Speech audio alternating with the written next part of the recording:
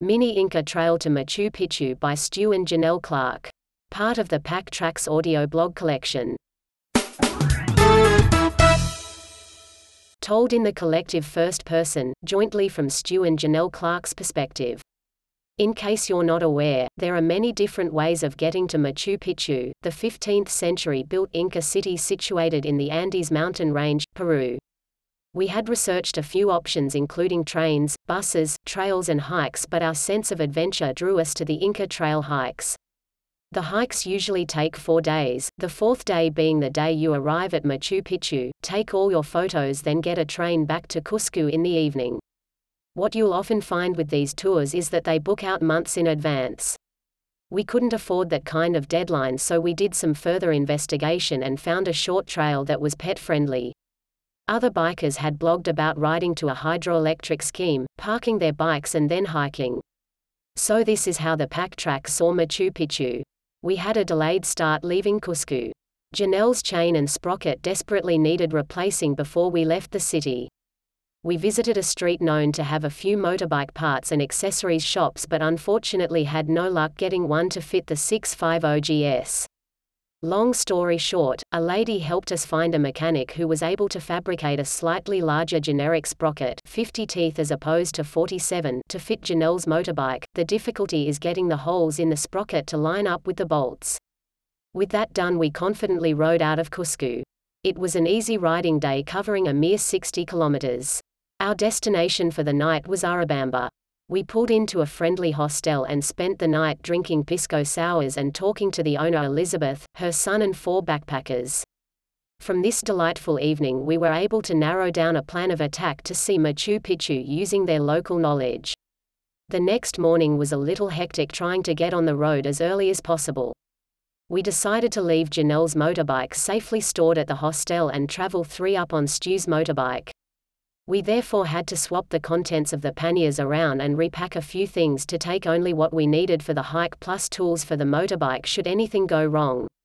Elizabeth made us a hearty breakfast, then we were on our way to the town of Santa Teresa. The distance was 180 kilometers, most of which was fine, with a mountain climb thrown in there for good measure, but the last section was on a narrow dirt road that ominously overlooked a distant stream. Janell enjoyed sitting back and enjoying the views while Stu worked hard riding the motorbike. The hydroelectric station itself was easy to find, but we had to ask staff for directions as to where the motorbike should be parked. We followed the path to the left after entering for about 300 meters, then rode up a driveway and into the carport of a house. 2 men were standing outside and knew exactly what we wanted. Stu's motorbike was parked under cover with all our riding gear, and we agreed on a rate of 10 sol per night to park the motorbike. We confidently left at 5 p.m. with only the things needed for the hike. We will be right back after this word from our sponsor. Are you a dog person? Do you love to ride? Check out the Pillion Pooch at pillionpooch.com. Wee T was pumped about the hike, eager to stretch her legs. We kept her on the lead for the majority of the walk, but she was zigzagging everywhere trying to take it all in. We passed through some properties to get to the railway line, so there were lots of great smells and chickens running around. Just as we entered the railway line, there were shops selling supplies for a significant market of hikers and tourists taking the train. This surprised us. We continued along the tracks, crossing sides every now and then to follow the path that had been created by so many feet before us. All up in took around 2.5 hours to walk the 11 kilometers to Agua Calientes, the town at the base of Machu Picchu, only accessible by train or foot. It was too far for Wee T to walk the whole way, so we had our trusty Bolivian blanket to wrap her up and carry her. Honestly, she had an absolute ball, walking or being carried, and she even got a free meal from a passing family who had leftover rice and chicken, her favorite. Commencing our walk at 5 p.m. resulted in a very dark arrival into Agua Calientes, definitely not recommended when walking through tunnels and on an uneven and rocky surface. Nonetheless, we made it without any problems, and it certainly added to the excitement of seeing the lights of Agua Calientes. We were quite tired after our big day and managed to book into a hostel on the train line for 40 sol per night, a good deal due to off-peak season. We wolfed down a meal of pasta at a nearby restaurant, purchased our entry tickets to Machu Picchu for the next day, then went to bed, exhausted but excited for tomorrow. The day had finally come. We were going to see Machu Picchu with our own eyes. The alarm went off at 5 a.m. and we were out of the hostel in no time, walking again, but this time it was a stairway to the remnants of an ancient civilization. T was wrapped up tight in her blanket and nestled on Stuart's back. It took a good hour to reach the entrance and we were a little anxious to enter. We were hoping T could come with us if she remained in her blanket, but security was quick to pull us aside and outline the relevant pet policies. Apparently when we were in Cusco we could have applied for a permit to take her into the site for $800, but without that permit she would not be allowed to enter. Tourists also can't take backpacks of a certain size into the site, so T had to wait in the baggage room with the staff until we were finished. Don't worry though, she was well looked after and quite popular at the end of the day. A little deflated we passed through the gates and began exploring. Don't underestimate the size of this ruin site. There are several hikes you can do aside from seeing the city.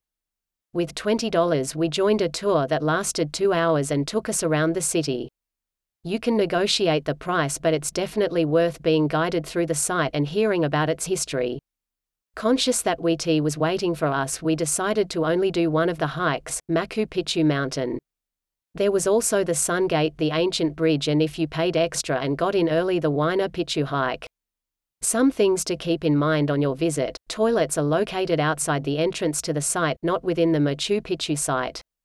There is a restaurant, cafe and shop located outside the entrance to the site. Just to be very clear, you cannot buy anything once you enter the site. You can only exit and enter the site on your day pass up to 3 times. This includes your visits to the facilities, toilets and shops outside the site. The Peruvian government is looking to construct boardwalks around the site within the next 5 years, which will prevent tourists from walking on the ground in the city, according to our guide. You don't need to organize a guided tour prior, you can organize it at the entrance to the site. Don't try to sneak a dog in, they'll catch you.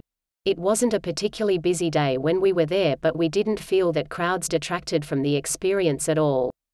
You have to keep in mind that it was once a city with people bustling about and carrying on with their lives, so really it brings the site alive with all the tourists.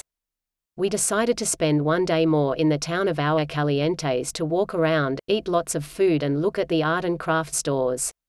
It's a very pretty town, also a very tourist-driven town, so it's just a fun place to be. Then it was time to do the walk back to the motorbike and continue our travels in Peru. Next stop, Nazca. You've been listening to Mini Inca Trail to Machu Picchu by The Pack Track. For more audio blogs, visit www.thepacktrack.com or find our podcasts on iTunes, Spotify and elsewhere.